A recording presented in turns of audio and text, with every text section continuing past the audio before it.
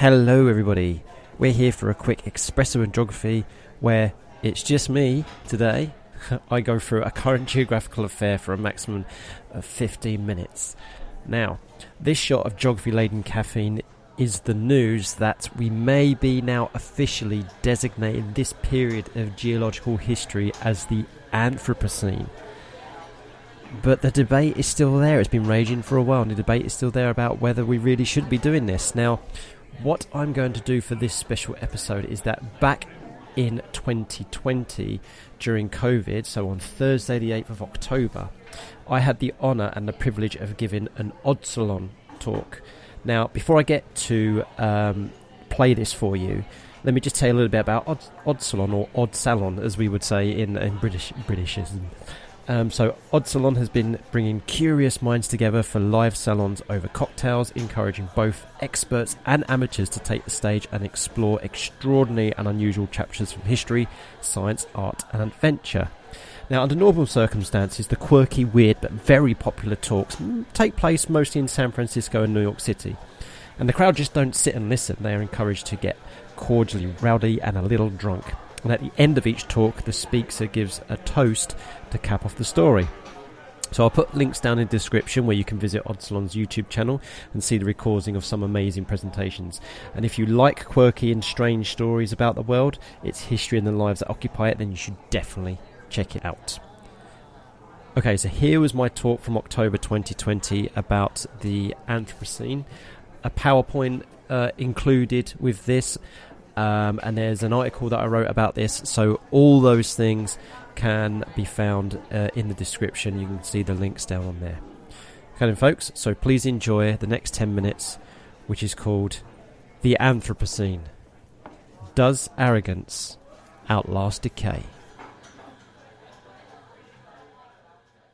Hi, my name is Kit Rackley, my pronouns are they, them, and I am from the United Kingdom. So the Anthropocene, it's a unique period of Earth's history in which humans are one of the dominant forces of nature. But the debate is still feverish whether we should be formally designating the current period of history with this term. And perhaps it's a term of arrogance too. Are we having such a profound impact on our planet that when, not if, decay sets in, our mark will be forever present? So let's take a look. The concept of the Anthropocene has been around amongst scholars for over 150 years, but it was Soviet mineralogist and geochemist Vladimir Vernadsky who in the 1920s first pioneered the thought that living organisms could reshape the planet as surely as physical force. He was a man who was so dedicated and passionate that despite all of the aspects of the early 20th century that impacted his everyday life. And on top of this, his work was actually largely dismissed by the West until decades later. But he is recognised as pretty much the father of environmental sciences, which is something close to my heart because I've got a degree in that. So scientific controversy was as rampant then as it is today. Now, fast forward to 2011, and a Nobel Prize for Chemist winner said this: "It is a pity we're still living in the age called the Holocene. The Anthropocene, human dominance of biological, chemical, and geological processes on Earth, is already an undeniable reality." Now, he got into an argument with some of his colleagues, which made his blood boil. This passion and arrogance came from Dutch chemist Paul J. Crutzen. Months later, this snarling, fire-breathing person teamed up with American biologist Eugene Stromer and expanded and popularized the concept of the Anthropocene. But, okay, let's just move the origin story to the side and turn to context. Let's use Crazy Horse's arm for scale. If Earth's lifespan, all 4.5 billion years of it, is his armpit, then the Cambrian explosion, the trilobites, didn't occur until the knuckles. Then, here's the dinosaurs on our upper finger, with the meteor strike 65 million years ago, at the end of that. And we didn't come about until the distals of the fingernail. So that's the bit that that sticks out and overhangs. And us trolling the Earth, well, that didn't really occur until microscopic parts of it. So next time you bite your fingernails, you've just erased all of human history. Now, okay, I'm a bit of a sci-fi fan, a bit of a fantasy fan. So here's a bit of a thought experiment from The World Without Us by Alan Wiseman, a really good book from 2009. So I want you to just think of this. What if Thanos, instead of getting rid, spoiler alert, if you haven't seen Avengers Infinity War, spoiler alert there.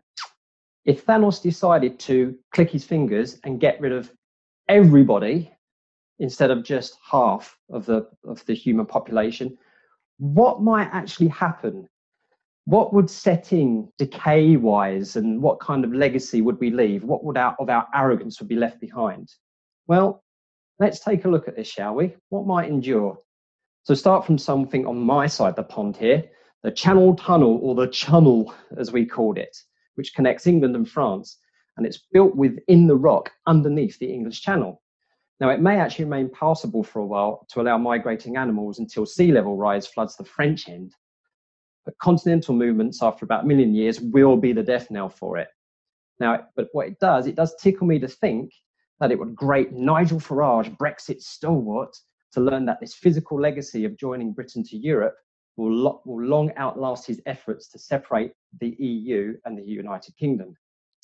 Sorry, Nige. Okay, so what about everyday stainless steel items, such as nunchucks? What about odor bars to get rid of that pesky sulfur smell? What about chainmail gloves? Now, these would last millions of years if they ended up being buried and fossilized. This one, Mount Rushmore in South Dakota. Now, it's carved out of granite with intrusions of pegmatite, especially resistant to weathering, eroding only 1 inch for every 10,000 years. So noses will be gone within 2.5 million years. Heads would lose their definition around 7 million years. Typical, isn't it?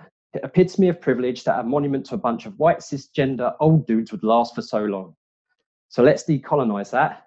The monument to Crazy Horse, also made out of pegmatite granite. It's planned to be larger and more defined than Rushmore, so let's get Crazy Horse finished before Thanos, and so we can outlast those colonials, eh? This one, I know I'm cheating here, but the human artifact that is most likely to last into billions of years is within an environment that lacks weathering and erosion agents. Activity on the moon, but knowing our luck, probably a meteor strike will blow all that up. Now, okay, I haven't covered the usual suspects, atmospheric carbon, petrochemicals, mass extinction, because they get enough coverage as it is. So let's just focus on the root of these, human arrogance. And we can flip the title of this talk. Does it cause decay? So maybe the Anthropocene shouldn't be an era, but more like an event, like the meteor strike that hit the Earth and caused the extinction event, the KPG extinction event. So here it is, with a Swiss Army knife for scale, just that little thin sliver. So sticking with scale, here we go again. Let's make these extinction events thickness on these lines to represent how long they've actually lasted. So focusing on my finger here, here's the meteorite. Here's us trolling the Earth. Well, if we be generous and say go back to the agricultural revolution, that's 15,000 years since then, and 185,000 years is the gap between seeing dinosaur fossils and the new mammals. Well, that's 12 times more time span than what we're doing currently right now.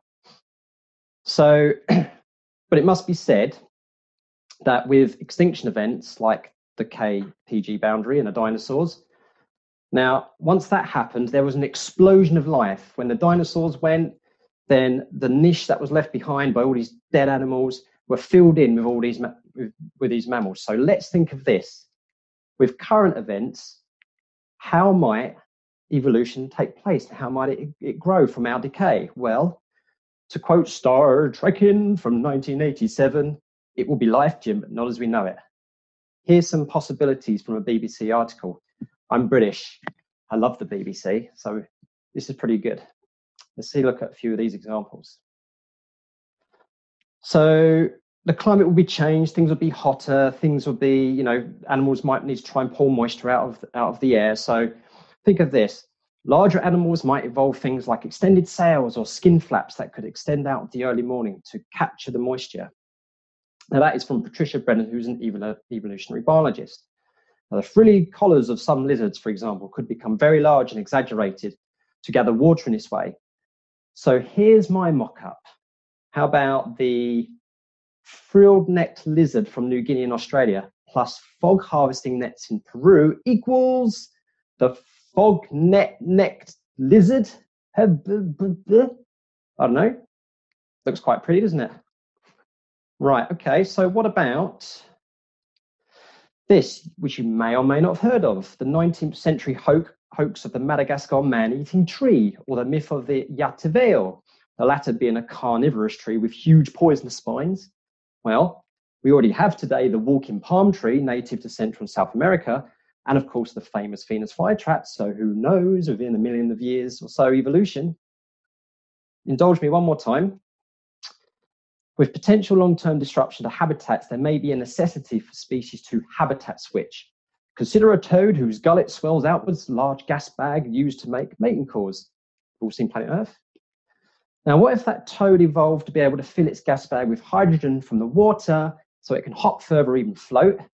No longer a need for legs, so maybe they become tentacles, and through natural selection, they become bigger to survive predators. Result? A zeppelinoid. Woof.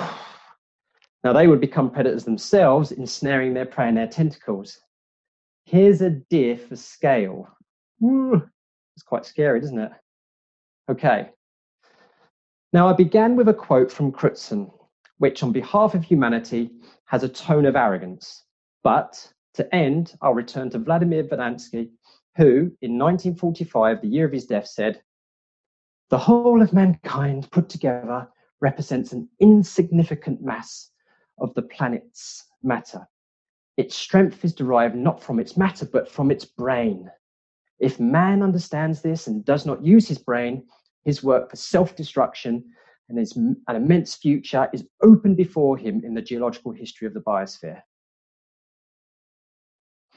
So, I would say that's a warning to humanity of their arrogance. Now, life will go on after decay, whether it be mass extinctions from geological upheaval, asteroid strikes, or sheer bloody arrogance. And so I'd like to give us a little bit of hope with a toast. And that is, we may feel that the events of today is causing decay in some form or another, and what comes next may be inconceivable or uncertain. What appears to be inevitable is that from decay becomes rebirth and an explosion of diversity and evolution. So, here's to what comes next. Cheers.